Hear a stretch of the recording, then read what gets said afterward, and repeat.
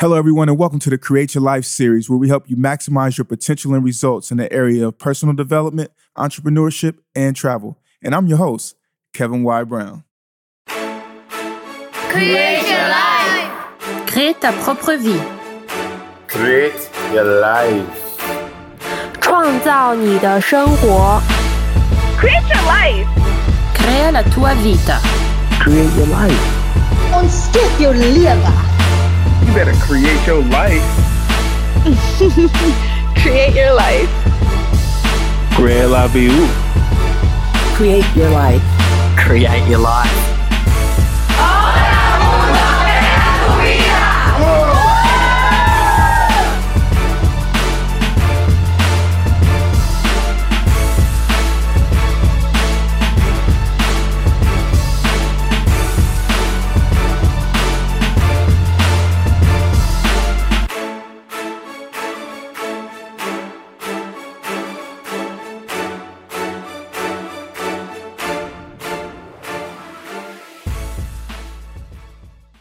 Beautiful people, happy Sunday. This is your host, Kevin Y. Brown. It is a pleasure to be with you on this Sunday. First things first, today is 9/11, which was a very tragic day for us here in the United States in 2001. So the first thing that we want to do is take a moment of silence for those who had fallen on that day. Thank you all for taking that moment of silence with us. Today, we have a superstar here in the house, so I can't wait to get to her. But before we have our guest on, we have to do catch up. And so for catch up, this past week, something really amazing happened. As you know, I'm a huge basketball fan, and I'm actually a huge fan of Allen Iverson. And Allen Iverson was actually inducted into the Hall of Fame this week. And so I sat and I watched his speech. Allen Iverson gave a 30-minute speech about his time and his experiences in the NBA. And for those of you unfamiliar with Allen Iverson, he played for the Philadelphia 76ers. He was a franchise player there for a long period of time. I mean, he was an MVP. I had scoring titles, and Allen Iverson is probably he's listed at about 6 feet, but all in all, he's probably about 5'11", 5'10", maybe 155 pounds. I mean, a lot of people say that he's pound for pound one of the best basketball players to ever play, or the best.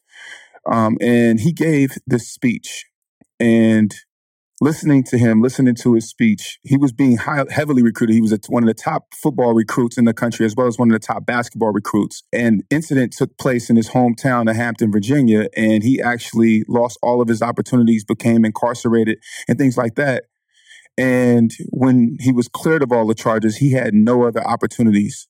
And so his mother went to the coach at Georgetown, Coach Thompson, and asked him, could Allen play? And the coach gave him an opportunity. And lo and behold, Allen loved football, but is now a basketball Hall of Fame superstar.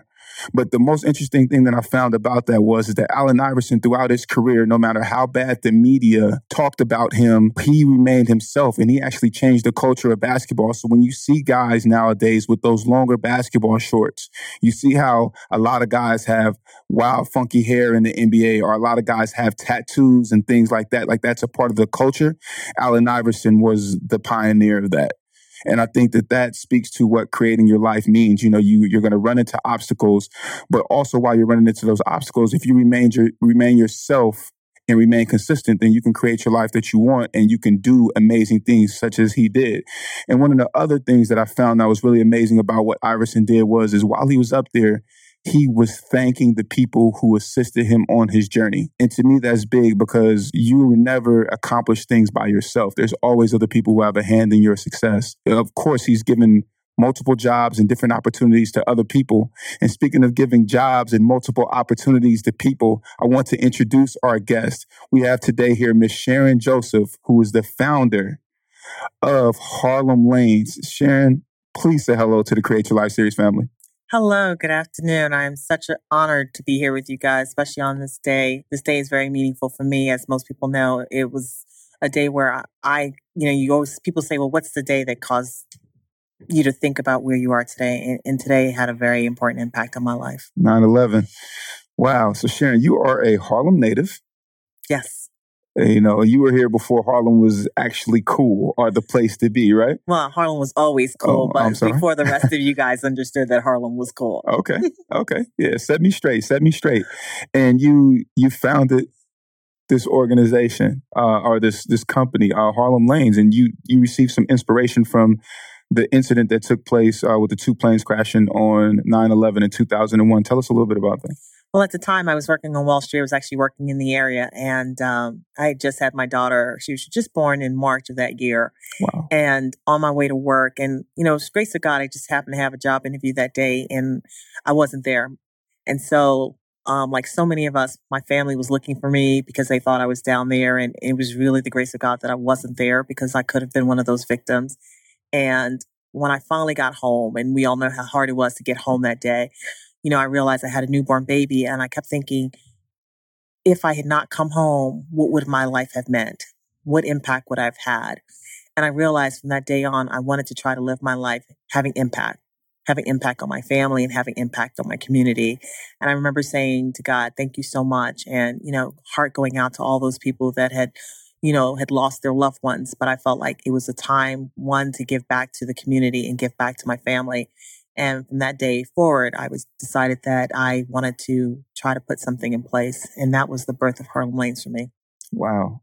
So Harlem Lanes, how do you go from idea to actual establishment? How does that take place? Well, first of all, I think you said it in your opening. You can never do anything with just yourself. So I want to give credit to my former partner because she was also someone who stood by me at the time. And when I told her about the idea, she was also very encouraging.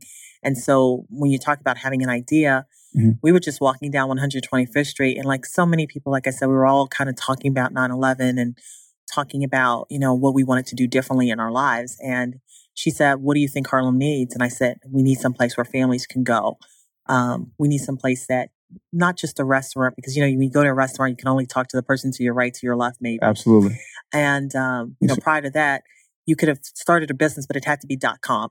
But it was a time when we all just wanted to be with our families. And I said, I think we should do something that will bring families together, but yet be fun. And I play basketball, so I appreciate the Allen Iverson story, even though I'm a Knicks fan and I love my Knicks. Hey, well, we could disagree on that one too. We're going to disagree. We're definitely going to disagree. I'm a true New Yorker, so I try to support my teams. But I respect that. You can't play basketball forever. Right. But bowling, and I'd never bowl because, we didn't have a bowling alley in Harlem. Bowling is something you can do when you're 3. You can do it till you're 92 years old. And it was something that was also cost effective.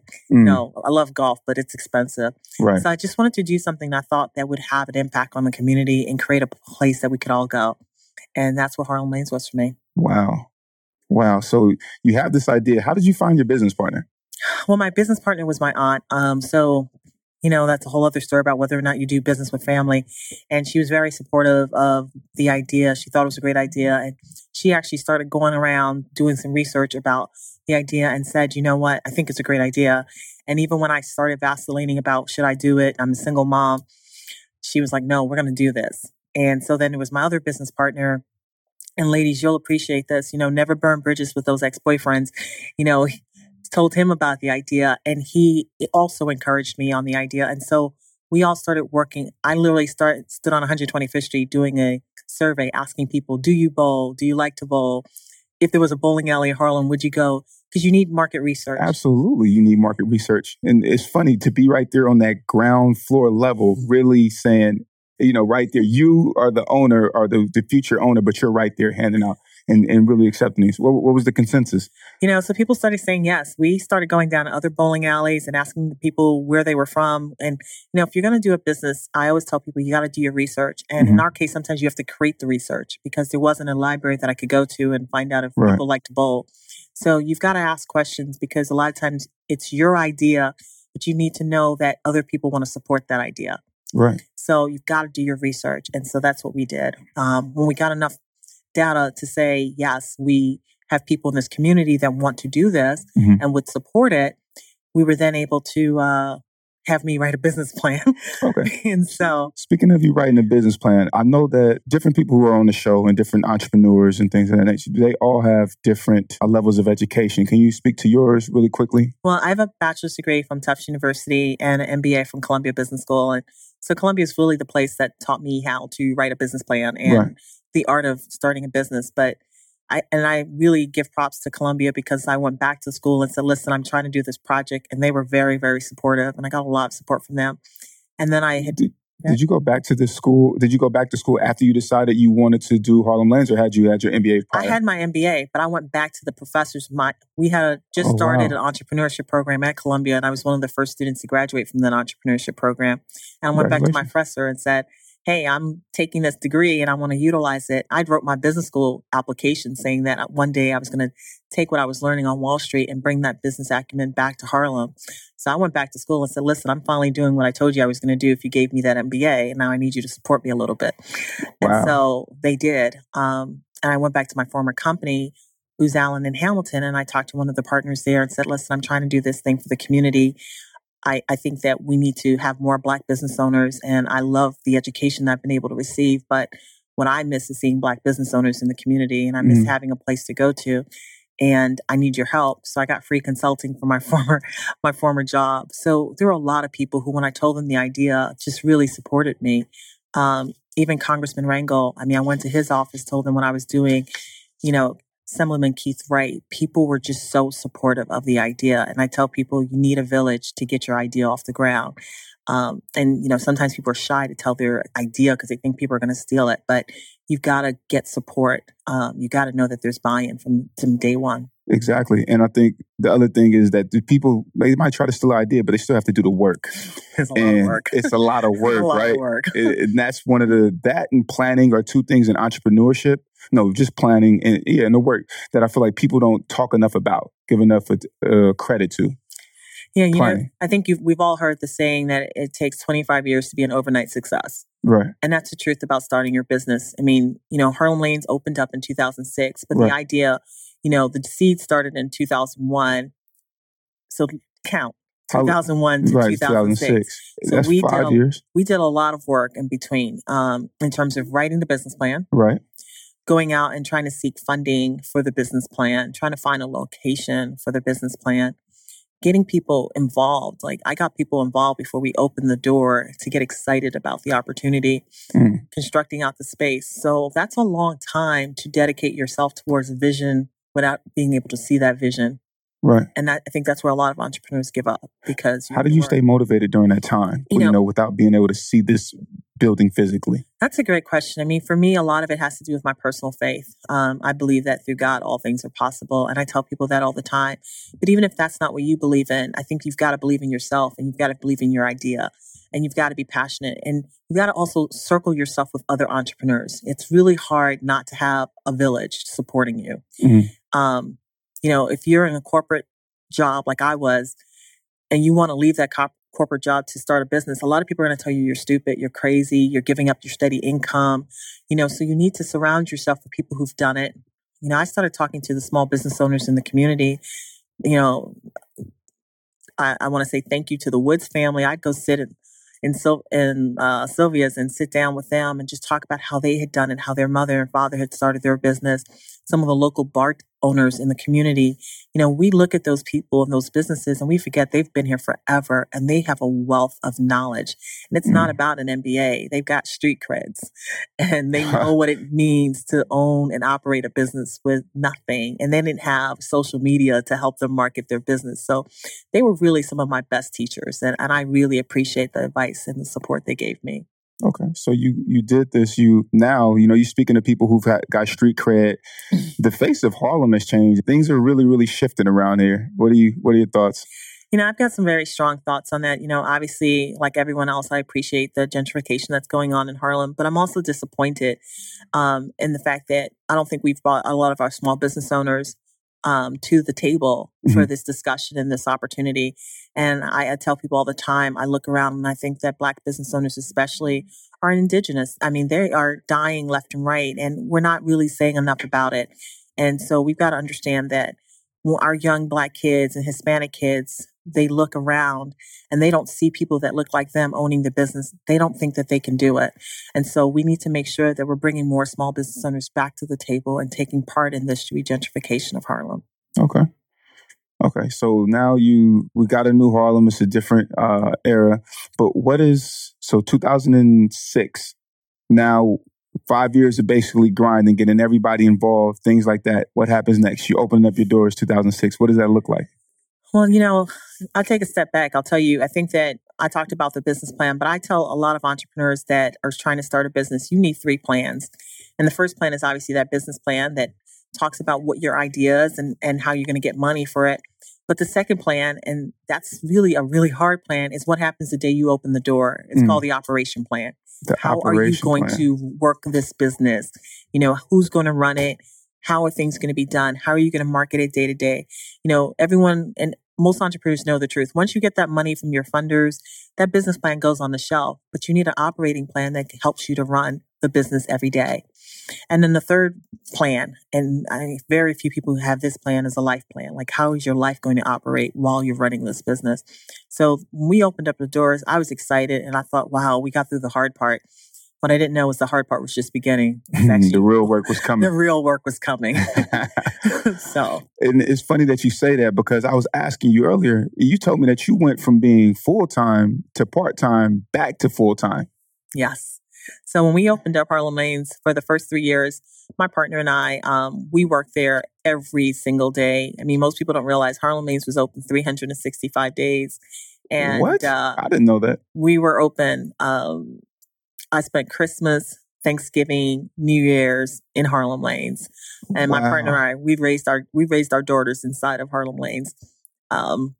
My daughter is 15 years old now, and she's extremely savvy business owner, because at the time she was terrorizing all my workers running around Harlem Lanes, but she learned a lot being there. So, entrepreneurship is a hard one. It's a hard journey. But when we got those doors open, we had a lot of people that worked for us, and we had to learn how to operate. And even though I had that fancy degree, I'd never run a business. Right. So it's different to put it that. was very different. The idea to the execution, it's very, very hard. And so that's why that operating plan comes into effect. And then afterwards, I realized that all that nice numbers I had, I needed to take myself off of our payroll, because what I had not planned for was the market meltdown. And we all know there was a huge market meltdown. And so as a business plan, that was not anything I had factored into it. And so in order for me to keep our business going, my partner and I took ourselves off of our payroll. I went back to work. And then after work, I would come back to the lanes. So I was sleeping like 3 or 4 hours a day. For how many years? Because for another 3 to 4 years. Another 3 to 4 years. People don't realize. I mean, you really have to go in and give everything you have. Wow. So 9 to 5, but in order to be ready for that 9 o'clock, you got to be up at 6, 7 o'clock. I literally, people think I'm exaggerating, but we were open 365 days. And literally I would, get up at 6 and I go to bed somewhere around 2, 3 o'clock in the morning and do it all over again. Because you guys were closing at 1 a.m.? We were closing at 1 a.m. And then Fridays, Saturdays, we were closing at 4 or 5 o'clock in the morning. Wow. So it was a tough journey. It was definitely tough. I think if you're going to be an entrepreneur, you've got to have mental toughness and you got to be in good health. And, that's why I said the third plan is the life plan. Right. Because you don't realize that all these things take place. And I don't advocate any of that, because what most people don't know is I wound up having a mini stroke doing those kind of hours. I'm sorry. Working so long. And again, I thank God for my family. I thank God for the people who supported me, because we kept it very quiet. But working those days and working those hours and not sleeping was very stressful. How did you bounce back from that?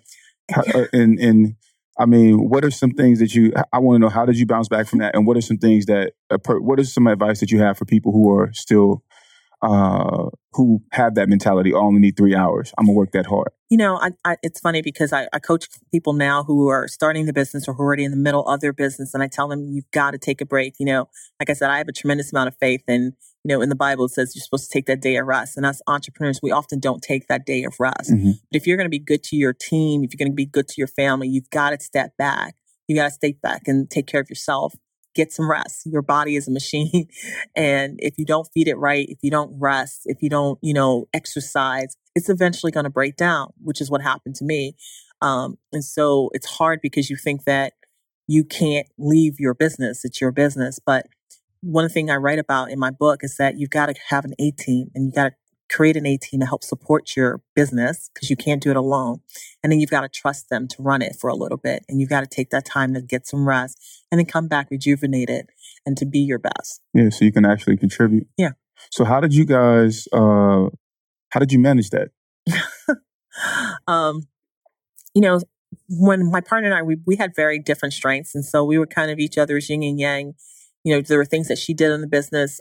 People, a lot of times they saw her, she was the face on a day-to-day. Right. You might see me on the interviews because she didn't like going in front of cameras. And, and you're doing a great job. And I would do that part. Right now. But she was doing a lot of the other hard work. So we really complemented each other in terms of what our different skill sets were. A lot of times people didn't see me because I was, in the back office doing those spreadsheets and things along those lines and managing the employees, doing some of the marketing. And so we really worked together. And I think that if you're going to have partners, you have to be very specific and define each other's roles. What are you going to do? You've got to define what's going to happen if you disagree with each other. How are you going to resolve those issues? And I think a lot of times people are just so excited about having a business that they don't take time to define all the small details. Right. And that's what I try to coach my clients on. How do you manage those small details that are not in the business plan? So you want to keep one employee, she wants to get rid of the other employee. Wow. It's all those little things that can make or break a business. Wow. That's good stuff. I'm sitting here, I'm like listening.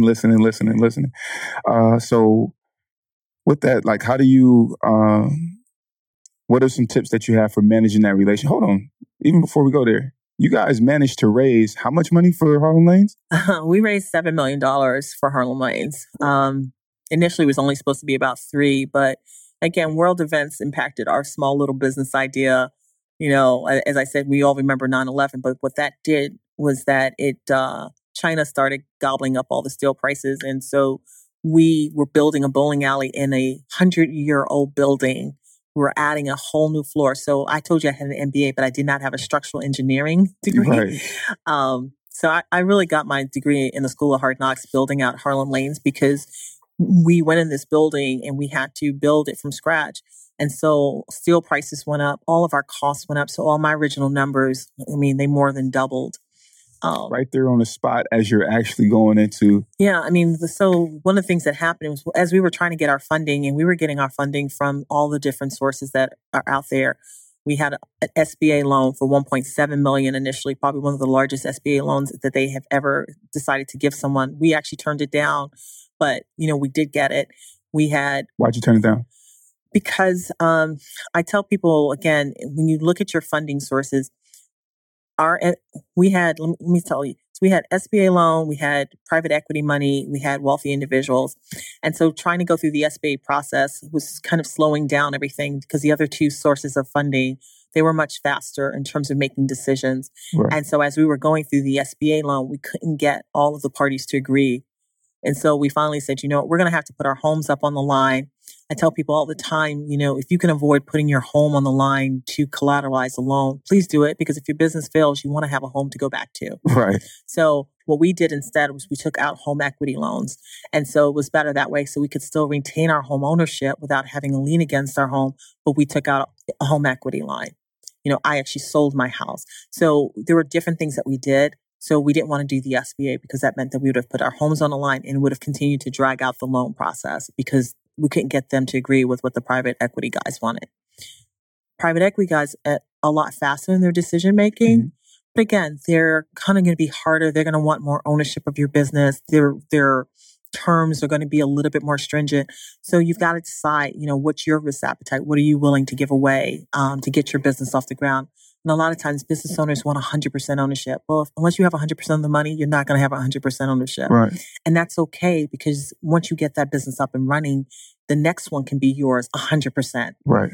So you've got to just be clear about what your real goal is and be able to negotiate with these lenders and realize what you're bringing to the table and think about how bad you want to get this business done.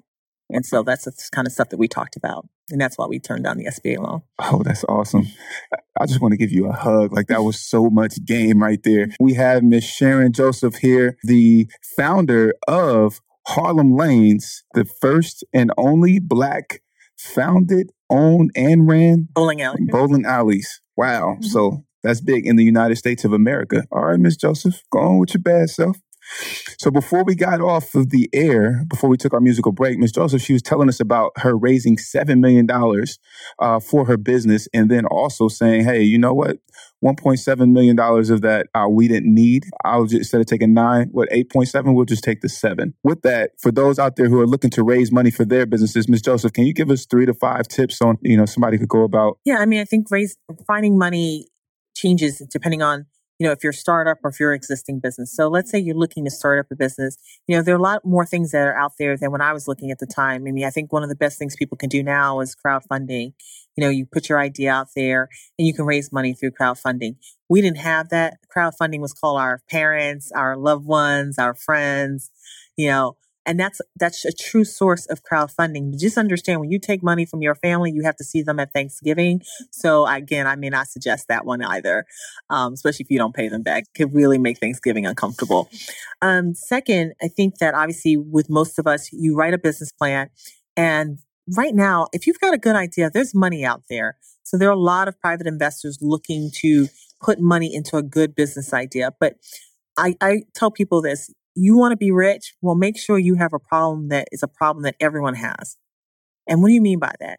The bigger the problem that you're solving, the more money you'll make. So, for example, the reason why Apple or Google, they're so rich, because the problem that they solved, it seems like billions of people had that problem. So when you come up with an idea, I always ask people, what's the problem you're trying to solve? And then based on what that problem is, find out if there are people who put money into solving those kinds of problems.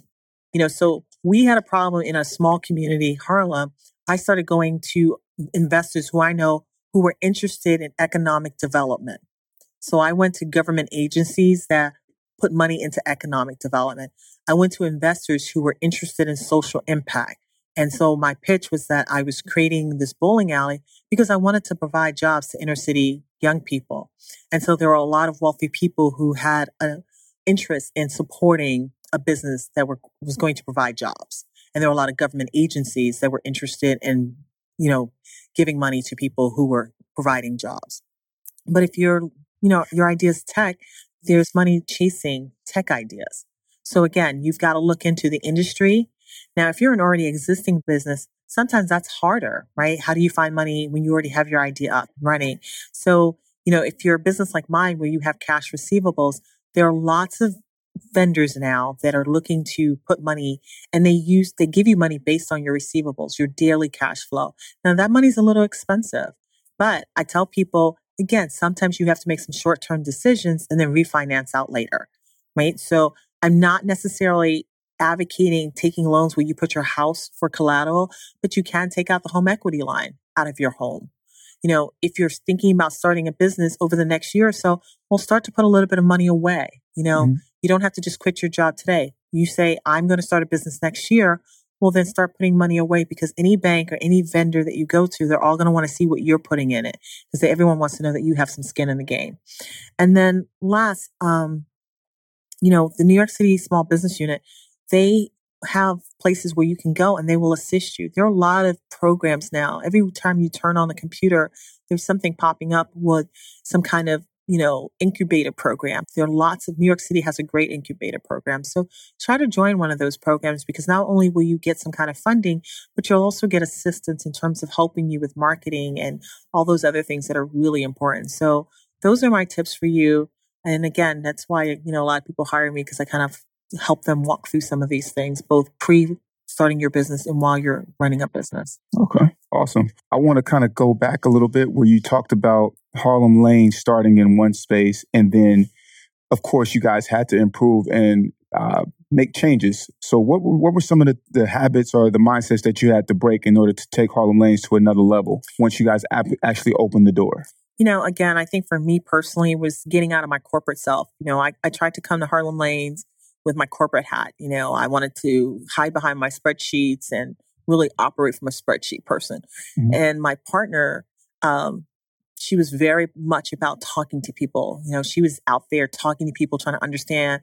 She'd bring them back and she'd have a drink and she'd really get to know you one-on-one, where I wanted to know from the stats how many people came through the door that day, So I had to learn that in order to be a part of a business that dealt with people, I had to be a people person. I get along with folks, but I was hiding in the office.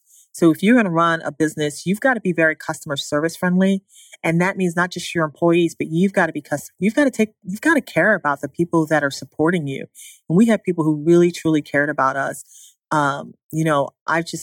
My best customer was 92 years old, and she came in and she said, I wish you girls had started this 10 years ago so I'd have a much longer time to hang out here and support you all. Wow. You gotta love that. You just gotta love that. And so it was just really nice. The little kids giving me my feedback. Your pizza sucks. Now that's some feedback, I gotta work on my pizza. The truth. So I'd come back out and be like, how's the pizza today? It's much better. I mean, you got to get your customer feedback. So you can only get that not just from the spreadsheets, but actually interacting with your customers. And that will help your business. Second, for me, what was really important, like I told you, I put that in my business plan. I wanted to empower people in the community because I'd been empowered by my small business owners. So we hired a lot of young people who had been incarcerated. And most people didn't realize that. And for me, that was really a wonderful chance to give young Black men, especially, a second chance. And they turned out to be some of our best workers. We had a general manager who started out as our porter. And I remember when he came through the interview process, he said about 100 resumes and no one would give him a chance. And we gave him a chance as a porter, which was basically our janitor. Mm-hmm. And he was a smart guy who was on his way to college, but made a simple mistake. Like how you said, Allen Iverson, you make a little mistake. You just need somebody to give you that shot. And he turned out to be one of our best workers. All of our guys who were incarcerated were our best workers, to the point that when I was closing the lanes, it was some of those same guys who were incarcerated who were helping me to the very last minute close up the lanes. And so I would always hire guys. And if you're listening and you have a business, give those guys and women a second chance because they're going to be the ones that really appreciate it. Talk a little bit about that story of the guys really helping you to the end. All the way to the end. All the way to the end. I tell you, one guy felt so bad. His wife called because it was like 2:00 in the morning. And he's like, baby, I'm still with Miss Sharon. We're closing up the lanes. And I had to get on the phone with her and say, he's still here working. He's not doing anything else. These guys felt like this was their home. They had been able to bring their families. It was a place where they got a lot of respect. We respected each and every one of them. We gave them a sense of responsibility again. We've got to understand that nowadays we're putting our young Black men and women in jail at earlier age, and they're smart. They just want a chance. They want a chance to provide for their families, and we've got to stop allowing the stigma to stay with them. Mm-hmm. And so what Harlem Lanes did was that they got a place where they could come and show their kids, this is where daddy works. And they were really proud. And their kids were like, oh, my dad works at Harlem Lanes, or my mom works at Harlem Lanes.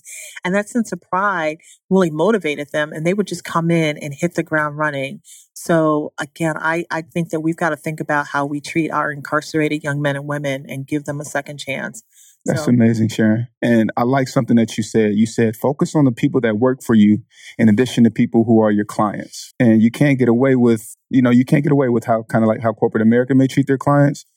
But not if you're in a retail environment, because an angry employee makes an angry customer, and your employees are not dispensable. They're the face of your business. So as an employer, first I will tell you is to hire A employees. You really have to hire good people, and a good person is not someone who has this great resume necessarily, but you can see those signs of somebody who's really going to be a hard worker. It's expensive employee turnover, and I talk about that with my clients. So you've got to hire an A team. And it's hard sometimes because you don't have a big budget, but invest in them. Like we invested in our employees. And I'll tell you, that sense of pride that they had, they showed that to the customers. Later on, when we got away from really investing in our employees, people noticed that because our employees weren't so nice to our customers. And then we got that feedback on Yelp. This person's lazy, this person's not. So you've got to hug your employees and teach them to hug the customers. And that's really, really important because while you're not there, they're messing up your brand. So invest in your employees. Wow. That's huge. Making that investment. You helped over 300 young people over 6 years find employment, build skills, and their resumes?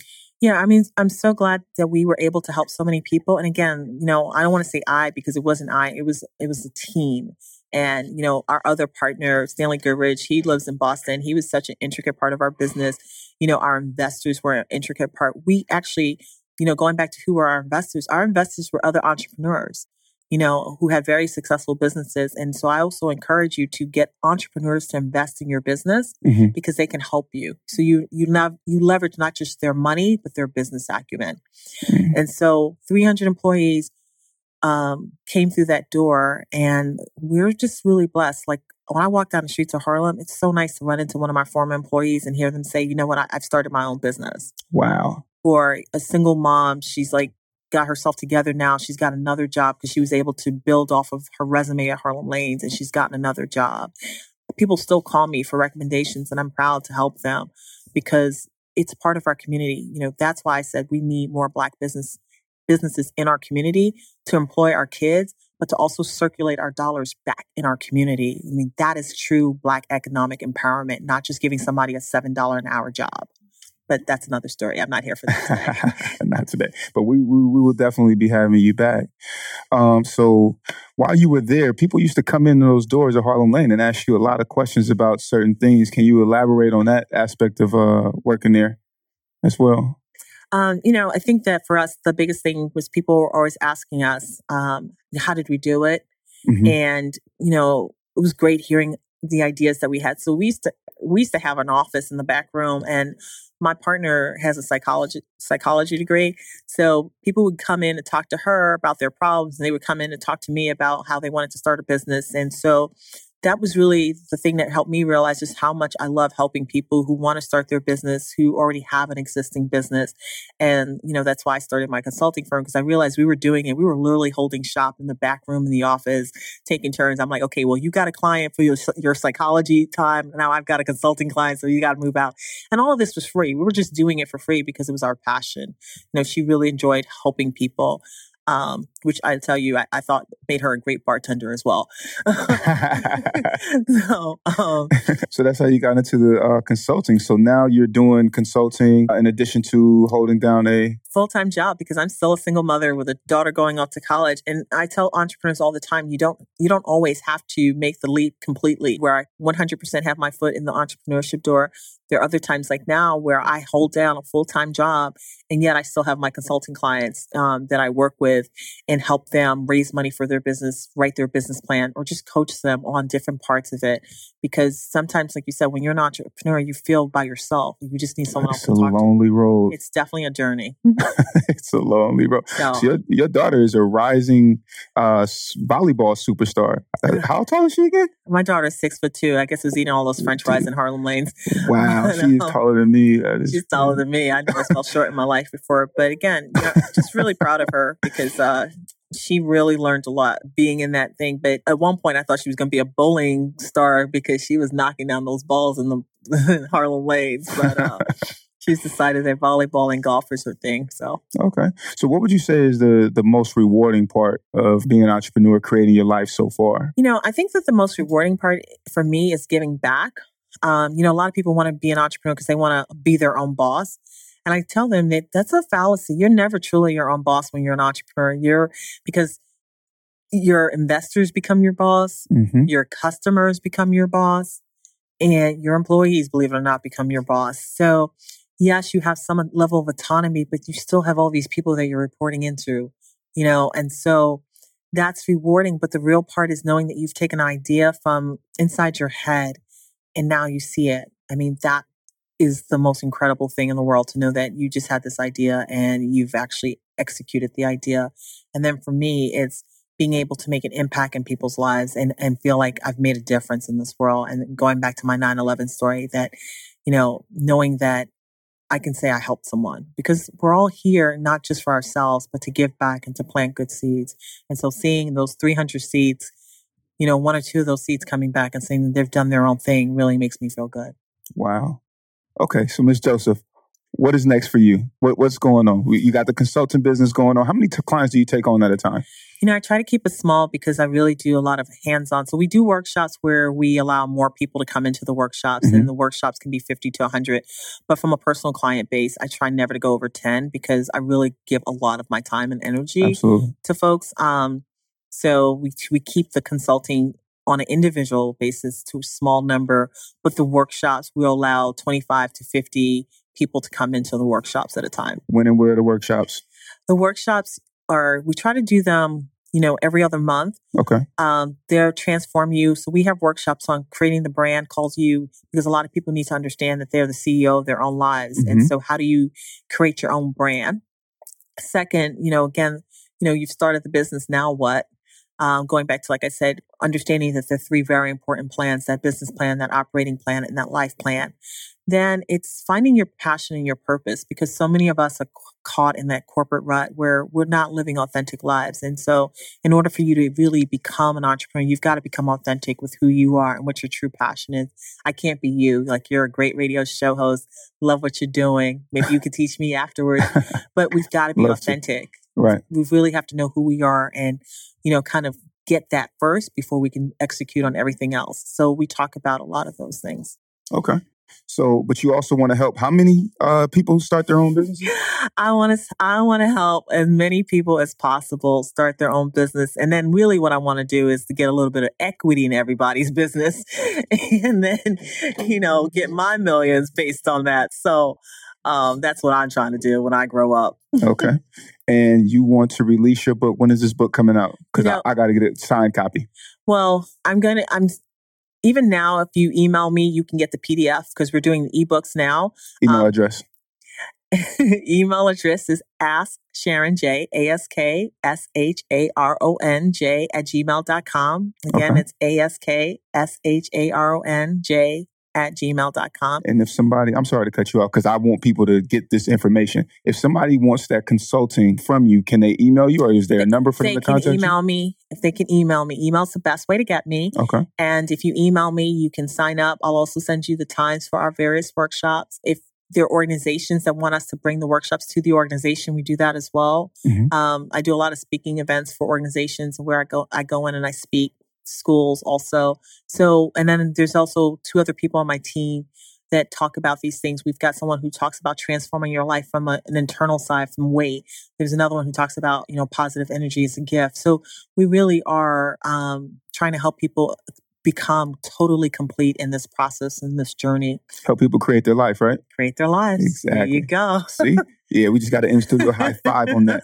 So, Miss Sharon Joseph, we are very, very happy to have you here. Thank you so much for your time, for your expertise, and for your energy. Like, you are a beautiful person, and you have helped out so many people in our community. You've actually inspired me to, I recently hired an assistant, but I'm actually, looking to expand the team a bit more. We have Miss Sharon Joseph, the owner of Harlem Lanes, here in Harlem, actually, because City College is in Harlem. And so we're back, and I just want to do a quick recap of all of the beautiful tools that she dropped on us. So, first thing that I want to say is she said that you need 3 plans. You have to have 3 plans. You have to have that business plan, which of course is great when you're trying to recruit the money, get the money for your business and things like that. But then once you have that business plan, once you actually get the funding and you open up the doors, then that's when your operational plan comes into play. And that's actually how you're going to run the business and make things happen. And then from there, you're going to also need a life plan, because you are going to need to understand how your life is going to fit and mesh with your business and your operational plan. So something that somebody has said to me, Dr. Raphael Moffitt, who's a guest here before, sometimes people say, you need good work-life balance. And he said, no, instead of work-life balance, why don't you try work-life integration? And so if you can achieve that, then that would be amazing. And so an expert like Sharon Joseph, or like myself, would be great to consult with you, or be great to coach you into having that balance and also creating this plan. Something else that she said that was amazing. She said, find funding for your business. Don't try to finance it by yourself or have to put your house up, because a lot of businesses fail and a lot of businesses go through tough times, but you don't want to put your house up and then end up losing your house because your venture didn't become successful. She also said that location is very important, understanding where it is that you want to put your business, where it is that your business should be. She actually even gave us some tips on finding funding. She said that you want to look into the industry that you're in and find out if there are any associations or different government opportunities available. Then she said you want to use lenders, but you want to actually be smart and get smart money. Because remember, she said she turned down $1.7 million from the SBA because they couldn't press the the go button, the start button, as fast as some of her other lenders could. And she wanted to get the ball going so that then she could then begin to empower the community. And then she also said that, use small business units in the city and to also tap into different government agencies, that were looking to do things like economic empowerment, which is you providing jobs and helping people in the community. And then social impact, the same thing. So you really want to look for these things. And she actually even talked about having an MBA from Columbia University and literally going out on the corners of 125th Street, taking surveys from people, having people fill out surveys with a clipboard.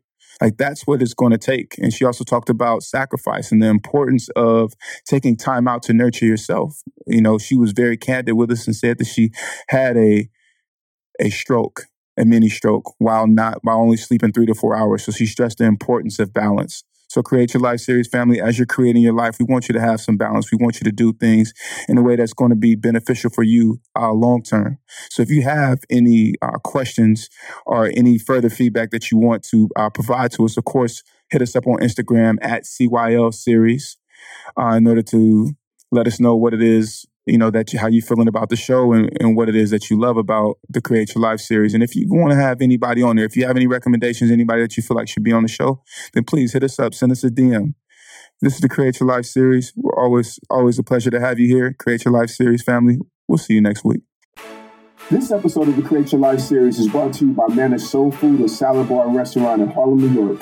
Nana's is open 7 days a week from 8 a.m. to 10 p.m. Nana's has been serving soul food in Harlem for 31 years. They have now added healthier options to their 8th Avenue location's menu, such as steamed dumplings and fresh salad bar, and all of their food is cooked with fresh herbs like garlic, rosemary, thyme, basil, and ginger. You can find out which location is close to you by visiting their website, soulfood.com.